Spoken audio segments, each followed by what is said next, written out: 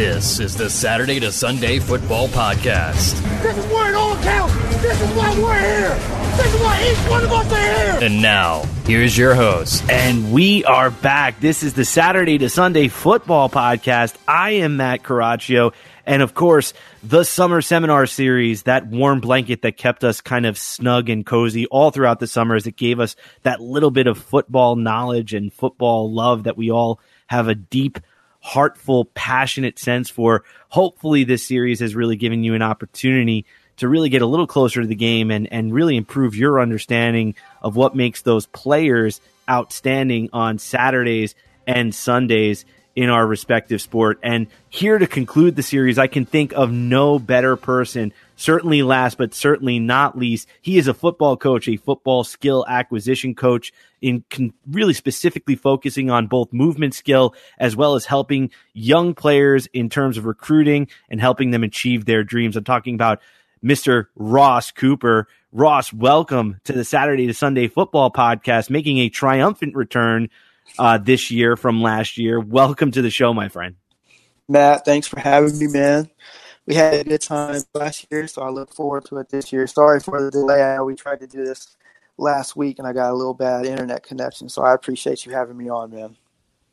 Oh, no, the pleasure is entirely ours, because as we've been kind of rolling through this series talking about movement marvels, we've had a lot of different takes on offensive positions, but I know that you're excited tonight to talk about a defensive player. So I'm just going to kind of lead the show with that little tidbit, that little carrot hanging out there for all you in defensive-minded football fans out there. I hope you're excited as I am.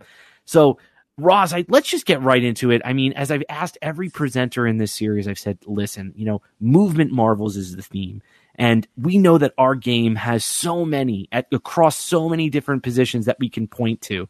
But I always ask them, what is a movement marvel in your eyes? What came to your mind when you heard that? I mean, what was it that you thought of? I mean, to quote one of your hashtags on your profile, be like water. Okay. And I wonder if that was something that kind of came into your mind when you heard this theme. So I'm just going to let you kind of muse on that. Movement marvels, where did you go with it? When you kind of gave me the rundown and what was going to go on, that was the first thing I thought of, man. It's the Bruce Lee quote where it says, empty your mind, be formless, shapeless, like water. If you put water into a cup, it becomes the cup. If you put water into a bottle, it becomes the bottle. If you put water into a teapot, it becomes a teapot. Water can flow, it can crash, be water. And the next thing I really thought about is think about that quote from the point of view of what the water's crashing into. Think about it from the point of view from the actual teapot, from the actual bottle. The water is formless and shapeless because the other objects of form that the water is flowing with and around and above. And it made me really think about the shapeless, formless part. Without those objects, you don't have the chance to be shapeless. You don't have the chance to be formless. It can only become that because of the other things. And I started thinking about it from the point of view of a football point of view is, it's not a game of just one player out there. It's 22 moving pieces. It's the environment. It's the field. It's the condition of the field. It's the off-the-field stressors. And when I thought about that be water quote, I just kind of thought about it a little deeper. And I just said, you know what? So many times we'll think about it just from the water's point of view. But like all the other things that the water is interacting with, the affordances that allows the water to flow and to move and to feel. And that's exactly, it's funny you said that because that's exactly where my mind went right away. And you probably knew that. That's why you said that. Well, no. I mean, what I really love about what you just said, though, is that you took the whole quote and you flipped it around a little bit. You actually looked at it from the tea kettle and the cup standpoint, which is, I think, very deep right now. So, I mean, we'll let everybody muse on that for a little while. But it's true. It's true. I think in many ways you're discussing let the problem reveal the skill. Let the situation unveil who that player is, rather than we sit there and try to describe them in isolation. And I think that's so wonderful. And it talks about that adaptability and being like water. And that has been a common theme, unsolicited by me, by the way. It just seems to be a united theme throughout the entire series. So it comes to no surprise that somebody from your background in terms of your experiences would go that way. So without further ado, without further gilding the lily or burying the kind of lead, so to speak. What can you tell me about the position and the player that you chose for this final episodic, kind of ending? I went with Stephon Gilmore, and I kind of thought, Sean had said, man, why don't you go with Lamar Jackson? I thought, that'd be a really good one. I love DB play. It's what I played. It's what I work with a lot of DBs. But it's just a position that involves so much of that be water mindset. And it's something that I think we all know Gilmore's stats. We all have seen what he does on Sunday. We see that he's now, whatever the top 100 list means to you, good or bad, because it was kind of crazy on some points. But it shows that he is one of those top players in the league. And in my mind, he has the opportunity to be one of those Hall of Fame caliber corners. And there are a lot of great guys, from the prime times to the Revises. And I think he has the chance to be that guy who can dominate an entire side of the field, that by what he does, it now has such a vital impact on the space and the ability for his teammates to play. And it's just the DB position I love because, Mike said this in his, and y'all were having cracking some jokes at the end. Wide receivers are. I hope Mike's going to listen to this because Mike, that was right there, right there, shot across the bow. And if you don't know what we're talking about, you better go back to episode 3 of this series and listen because Ross is answering right now. I mean, Mike's right. Wide receivers are tremendous athletes.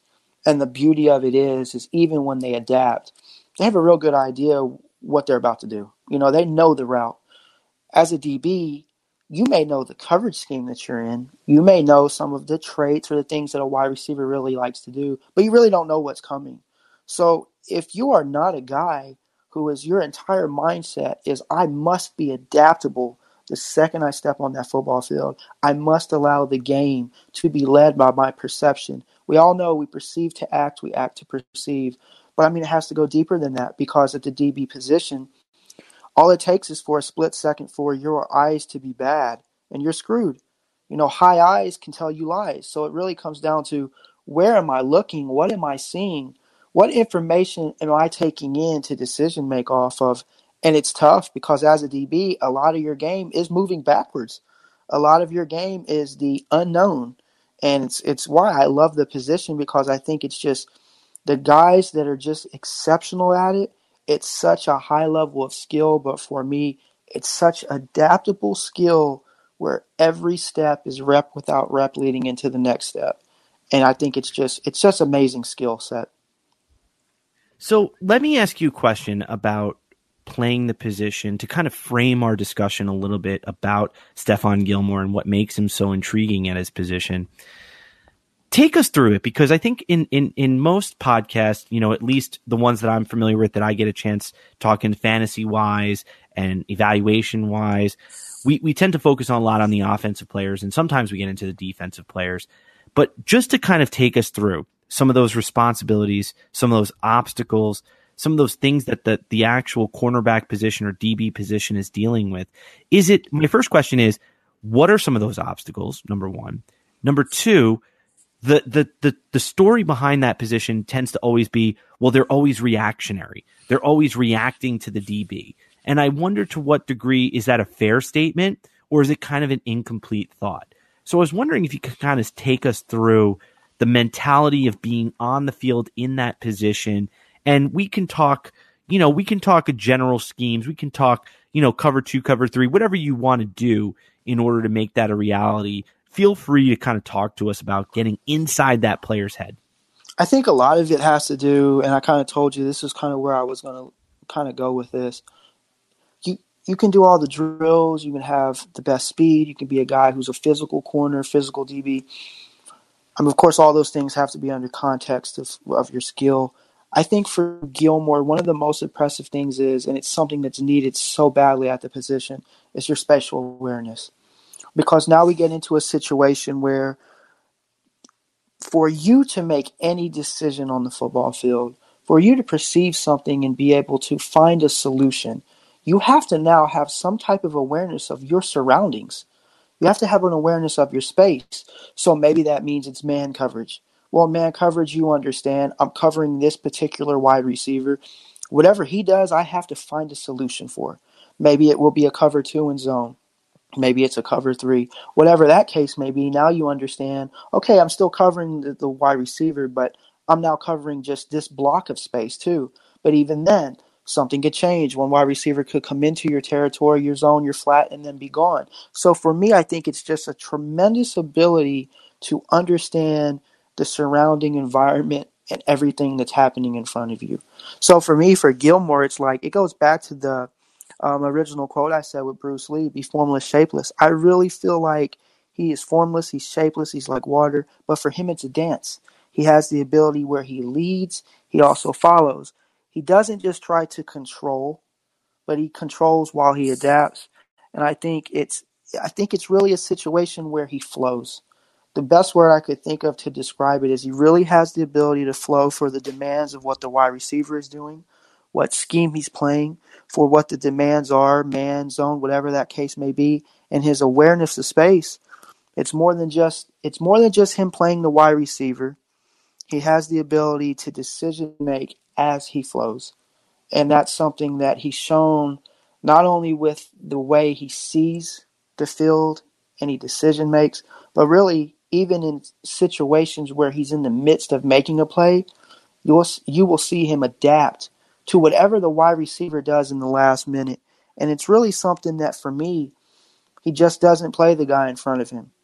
He really plays the entire environment and has given him the opportunity to make some plays and even ways that he will move.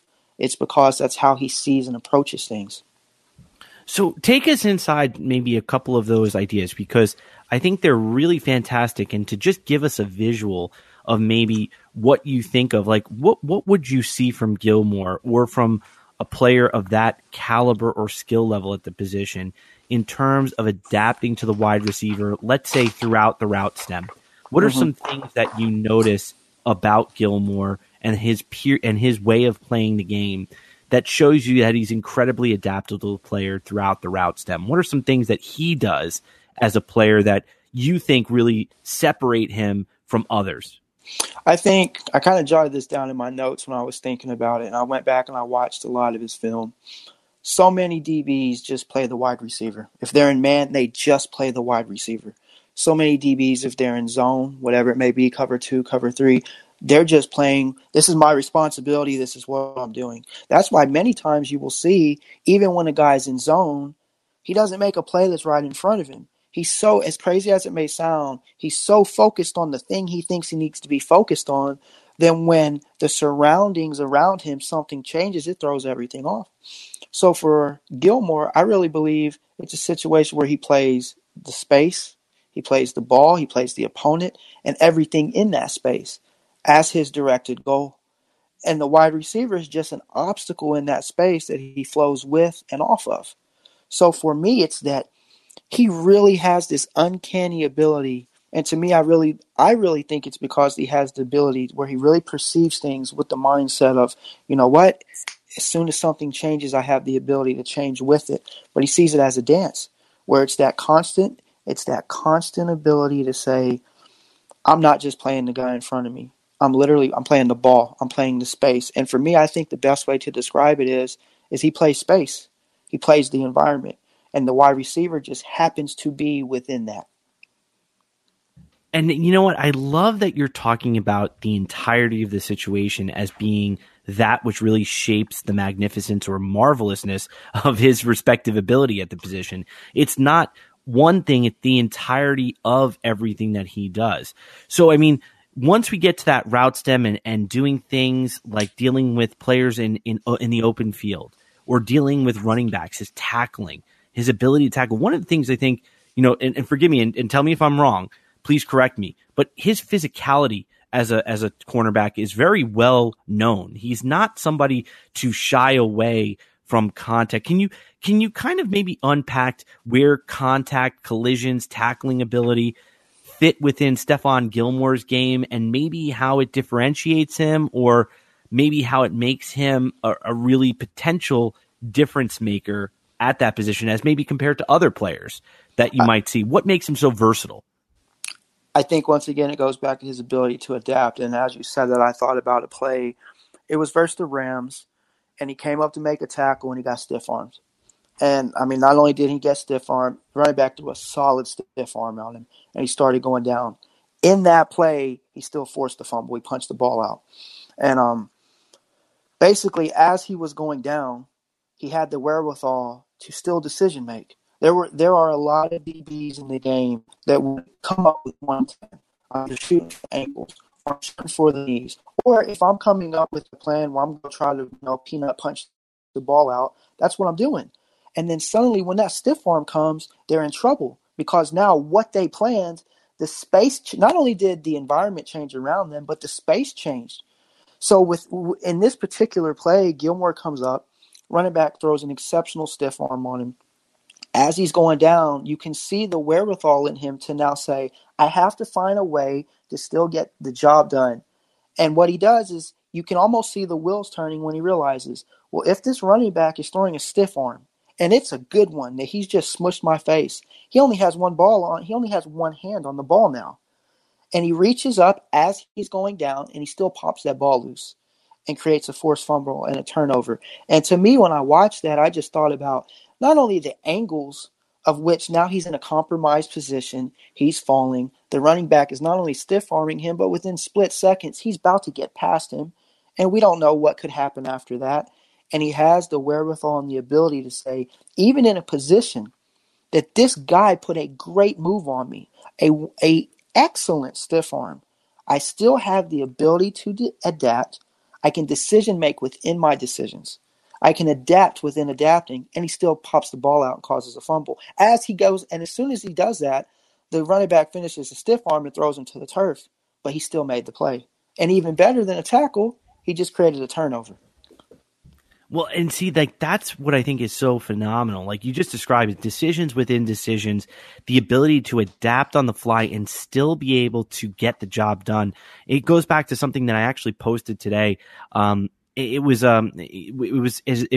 basically a running list of, different types of wide receivers and guys that you think are good. And one I chose was, he's not a young player, but he's a new player in the NFL, and that's Hunter Renfrow.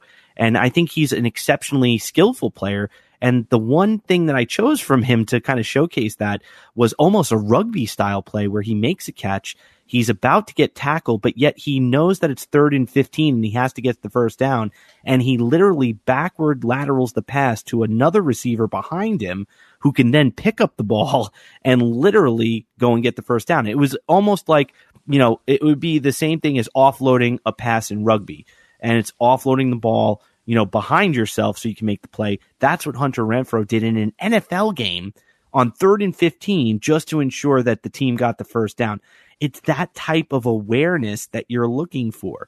And so, Ross, bringing this back to Stephon Gilmore, when you talk about him, it was very well known that Bill Belichick wanted him intensively. He says that was a guy that he hated going up against.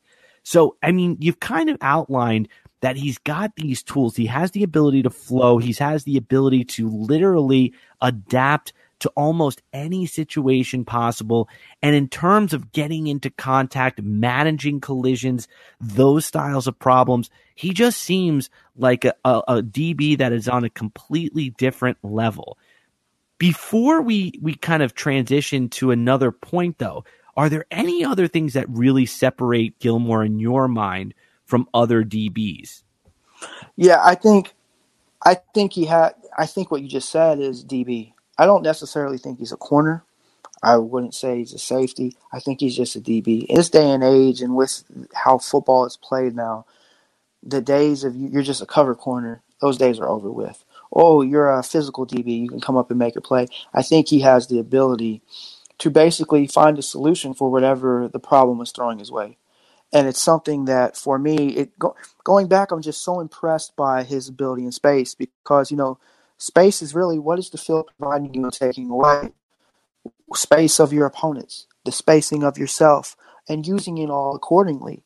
And it just, I say it a lot, but it's something with him that just really, really strikes me. No one can see what you see even when they see it too. No one can think what you think, even when they're trying to problem solve a similar problem. No one can adapt like you can. And you do all that in what? We do it in space. Sometimes I don't think we give the game of football the respect it deserves for what is happening in space. So it means you do it all in space, with space, off the space. The space means something to you. And then for Gilmore, I just think he has such an ability to really, it's almost like he has 10 eyes and 2 brains, because it's really something where as he's perceiving one problem, as that problem is changing, he doesn't get stuck in, well, I perceived this, so now I must problem solve this way. He has such an ability to say, I'm perceiving multiple things happening. As it's changing, I'm changing my solution as the problem changes. And he has a great ability to play man. He has the ability to follow the wide receiver, the star wide receiver on the opposing team. He has the ability to come up and be physical in the running game. And even, like I said, that play that he made with the Rams running back, it's not only the ability to be physical, but to me, it's really the skill of adapting and the skill of decision-making. Because he had it's pretty wild. He had 2 plays that were similar. The first one came actually when he was with Buffalo, and it was versus New England, where he went over the side of the wide receiver to win the game, knocking the ball down. And it's almost like he silly putty. He took himself where most DBs, a lot of DBs, would go over the top for a flag. They would either run through the wide receiver for a flag, or they would try to hook him and then reach around. He has this ability to see the problem unfolding, and then he's like, he honestly becomes water around the wide receiver, where he went over, reached around with the other hand, but he did the same exact play versus Jacksonville in the playoffs, where he worked his way across the field through traffic. Now we're playing man coverage. He worked his way across the field through traffic with the game on the line. So now it's a very stressful situation. The environment's adding another component to it. And he did the same thing. He didn't hook. He didn't go over the top. He was able to flow just like water around the object, which is the wide receiver, with his main focus being that ball.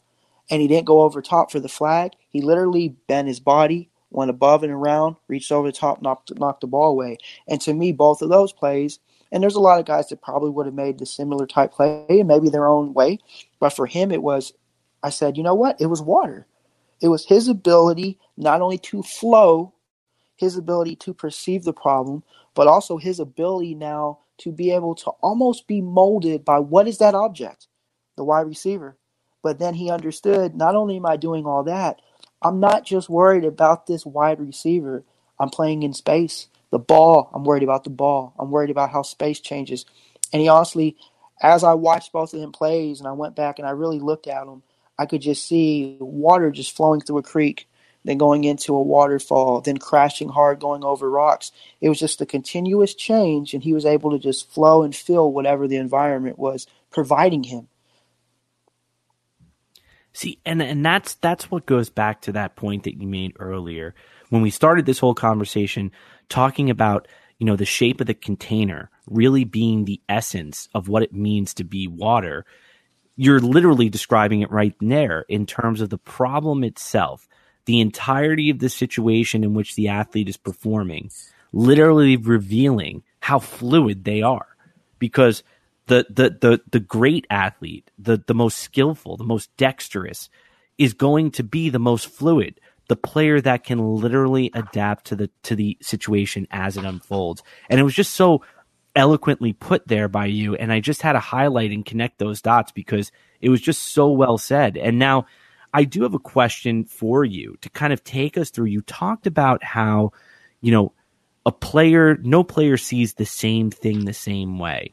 And a lot of that has to do with who they are, which is something that I stole from you and I continue to steal from you all the time, which is who is the player, because I thought that was a very profound comment, who they are. And I'd like to know where does Stephon Gilmore's authenticity come in? Not only in the way that he's able to find solutions, but what makes his solutions authentic to him in terms of maybe how his physical makeup works in harmony with both his perceptions and his actions. Where do you see some of that? Because I know that we tend to live in a game where we tend to profile positions with certain heights and weights and structural compositions, and that's not true. We believe that, at least I know that you and I talk about this all the time, we believe in authenticity, that fingerprint, that who they are is authentic to them.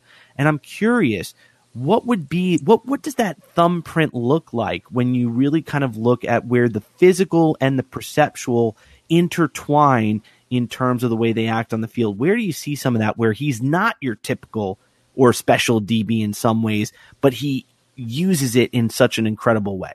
Well, you made a comment just a bit ago about dexterity, and it made me think about the Bernstein quote where it says dexterity is not confined within the movements or actions themselves, but is revealed in how these movements behave in their interaction with the environment, which is unexpectedness and surprises. And for me, everything you just said, it made me think about another play that he had. It was also versus the Rams, and he got beat.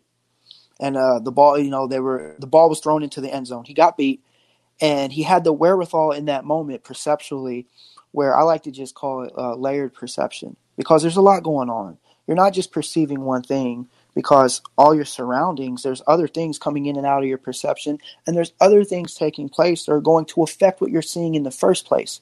So he was beat, and the safety was coming over in the end zone. The ball was arriving, and he had the wherewithal to slightly tug the wide receiver's arm.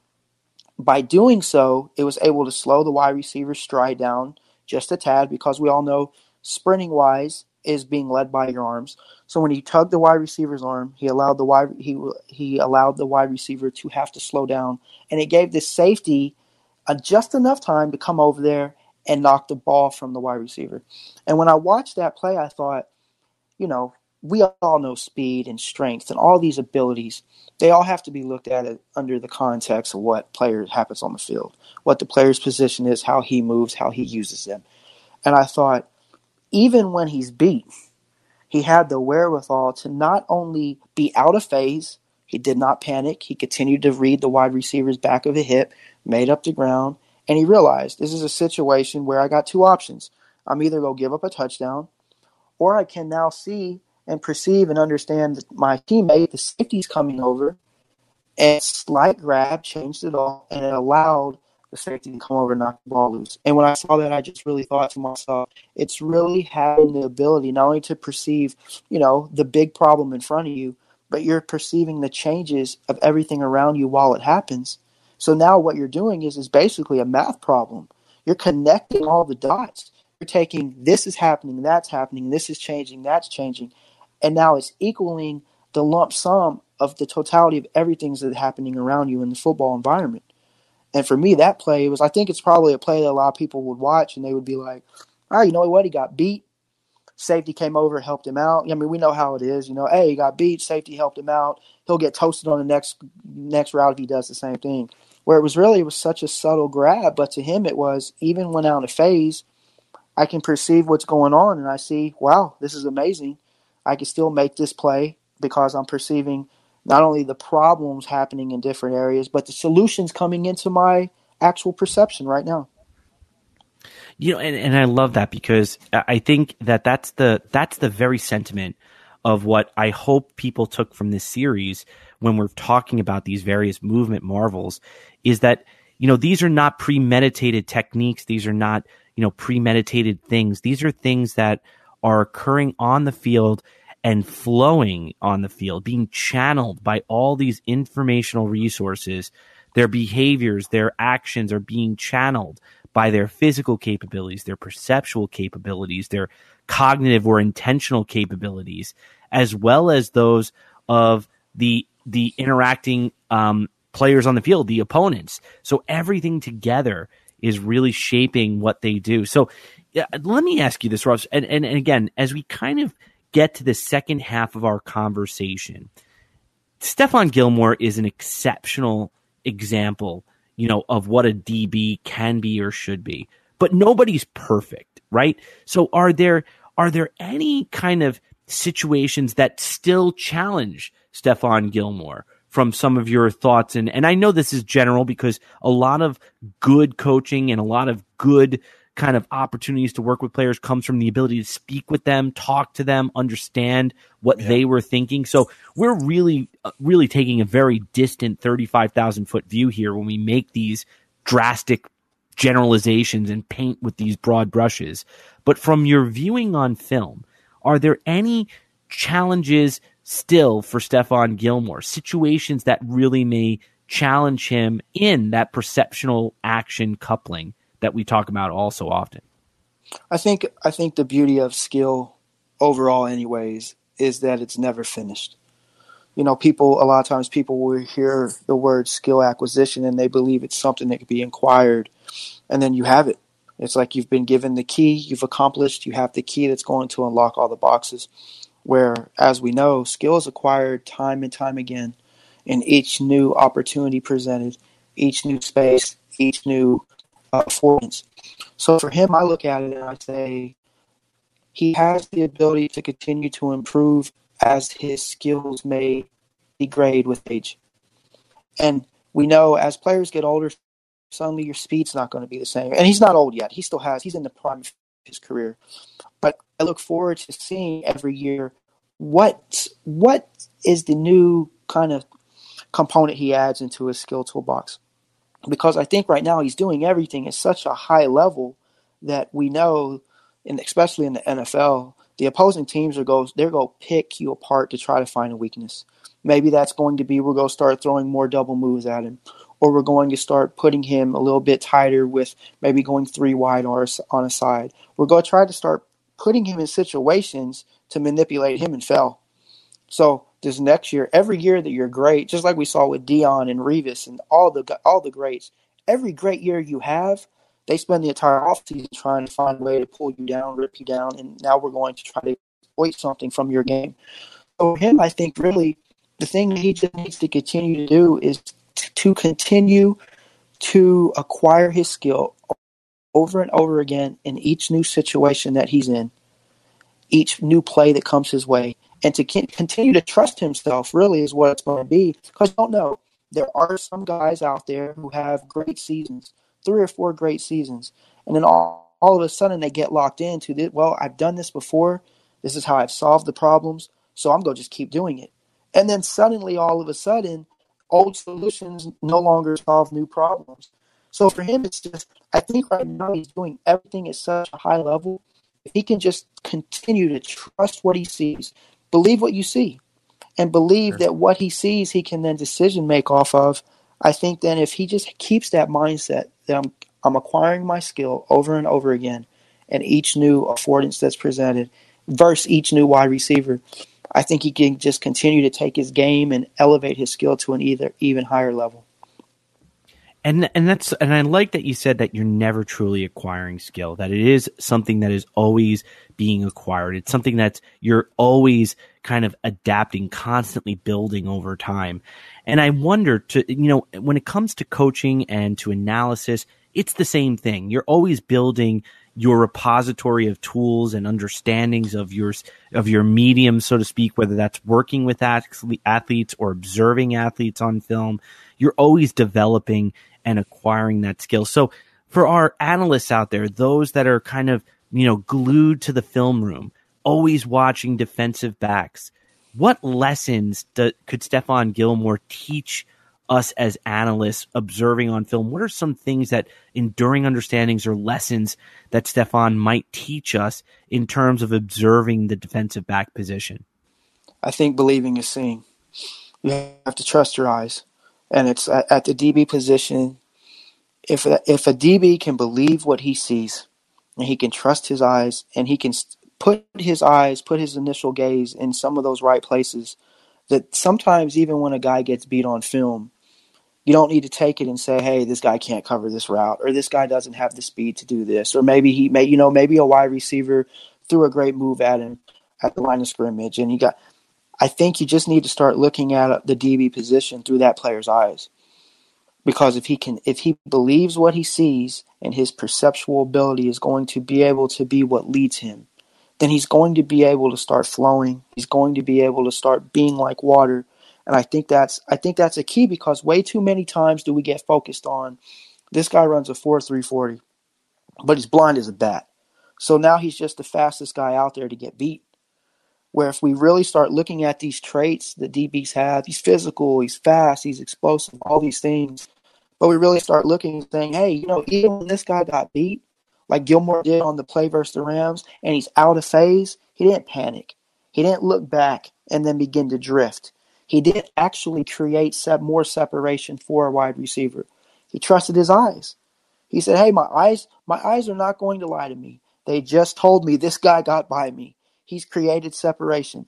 So now let me transfer my perception where I'm going to read the back of the hips. I'm going to read his back. And I'm just going to make up that ground. And then, you know what? Now I have the ability to still trust my eyes. I can play his hands if I have to and knock the ball away. I know the ball must come to the wide receiver's hands for a catch. So if that's worst case scenario, I'll play his hands. Or like he did on that play. He wasn't in that position. He trusted what he saw. He trusted what was going on. He trusted what the environment gave him because he knew we're going into the end zone. There's no more space. My spatial awareness is now telling me it's limited. My spatial awareness is now telling me my teammate, the safety, is now coming over. So let me just grab the arm just slightly. Let me reduce the wide receiver stride. Let me slow him down just in time for my teammate to come over and knock the ball out. I think it really is. If we can look at the DB position under letting perception lead the way, then all of a sudden, all those great abilities, like Michael said, the wide receivers are the best athletes on the field. They're great athletes. I still think the DBs are probably the better athlete on the field just because they're going backwards. But if they can just start looking at those abilities through a mindset and through a lens of skill, but also just realizing it goes back to what we spoke about last year. Who is skill? And if we look at who that player is, no one can see what you see, even if they see it too. So if we start looking at the DB position through a perceptual lens, then really even when you're out of phase, if you're beat, whatever the case may be, you can still trust what you see and you can still find a way to get it done. I just think that that's so key. And it goes back even to what you said at the beginning. It's better to start looking at the things that we can describe, the things that we can see, in terms of instead of trying to understand what they're thinking, let's look at the situation as it changes and unfolds, and let's use that as a way to understand their perception, where their eyes might be. And then you can kind of backtrack that to where their gaze is actually focused. And then you can be able to maybe connect the dots. And I think that that's such a powerful lens, that idea of looking at the problem and back solving, so to speak, to the player themselves in terms of who they are on the field. And now, Ross, I mean, you've been so gracious with your time. I don't want to, take advantage of that. But do you think, what are the last kind of enduring understandings or lessons Stephon Gilmore might teach us as coaches? If we're coaching the defensive back position, what are some things that we might want to kind of bring to our practices if we are so lucky to have practices this upcoming fall and it's safe? What do you think we might learn from our lessons of Stephon Gilmore and bring that to the field? What are some things we can do as coaches? I think you really need to just think about things through adaptability. Of course, we all know there's certain techniques that are needed. We all know there's certain schemes that are run, and within those schemes, there's certain demands. But even within that, really look at the DB position for who that athlete is. Because then, if he's a guy who is a lot of his solutions, he likes to be physical, then even if he's playing cover two, you don't have to have him just sink. Give him the opportunity to still get that jam, use his physicality, and then sink. Don't strip a player away from their skill. Allow them to find solutions, even within the technique you're using, even within the schemes that you are using. Allow them to still be who they are. And if you do that, you actually, as a coach, as a trainer, as a scout, you can sit back and you can say, I can now see who this player is. So then even within your scheme, you are now fitting things and tailoring things for who your players are, not only at the DB position, at every position. And now you're going to get the best out of that player because you are no longer taking him and trying to shove him into a box. I am now saying, hey, the only box here will be we're playing cover two. You know the demands of which you need to excel within cover two. You know what you need to do. But I'm going to allow you to do it for who you are. And at the DB position, and I think it's something he's on a great team because Bill Belichick constantly does it, and the New England Patriots organization, they constantly do it. They take guys and they say, I don't need you to be anybody else. I need you to do well what you do well. And I'm going to put you in positions and situations that when the problem presents itself, I want you to solve that problem for who you are as an athlete.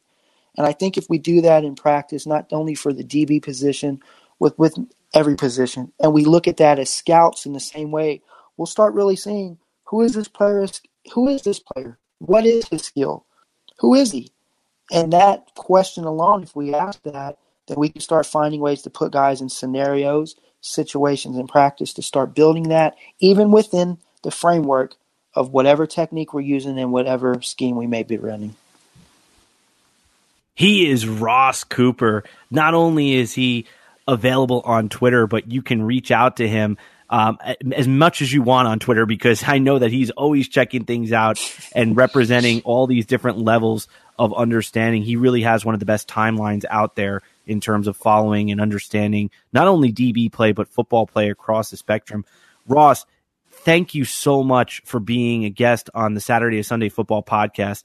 Ross, where else can people find you? Players, coaches, how can they get in touch with you? Is there any other way to do that? Where specifically on Twitter, in terms of your handle, where can they get in touch? Yeah, I think we went over this last year too. It's a bit of a crazy name, man, but it's Gorilla, and instead of muscles, it's MYSCLES. And basically, the quick little backstory is I had a guy who was special needs, and I wasn't on anything. And he wanted to make me one. And every day when we were going to the weight room, he would always like crack jokes, flex his arms. He would say, "We're gonna make gorilla muscles," and he misspelled it. But I kept the spelling, and we went with that. So yeah, anyone can reach out to me there. People can feel free to, if they ever want to talk about anything, shoot me an email. My email is rmc2123@gmail.com. And like Matt, I don't have all the answers, but I think the great thing when it comes to skill is you don't need the answers, because the problems actually provide context for us to show. They show us what the answer is. So I'm always open to talk and learn and share and go from there. And that's what makes Ross, I think, one of the best people in our community. And really, we have such a great community in general, but I know that Ross is genuine when he says, he always wants to talk and understand what you're seeing and share and better understand things. It's the reason why I've learned so much from him. And Ross, thank you on behalf of the Saturday Sunday Football Podcast and everybody here. Thank you so much for being a guest. And for everybody out there, thank you so much for listening to the Summer Seminar Series as we've taken this idea of movement marvels and hopefully have explored it through many different lenses. And hopefully we've done our job taking you a little closer to the game. And for all of you out there, we wish you and your families health and safety throughout this chaotic time in our nation. We hope this has been an opportunity to kind of unwind and enjoy a little bit of football talk. So again, on behalf of myself, Coach Ross Cooper, and the rest of the team at the Saturday to Sunday Football Podcast, please join us next time as we take you from Saturday to Sunday.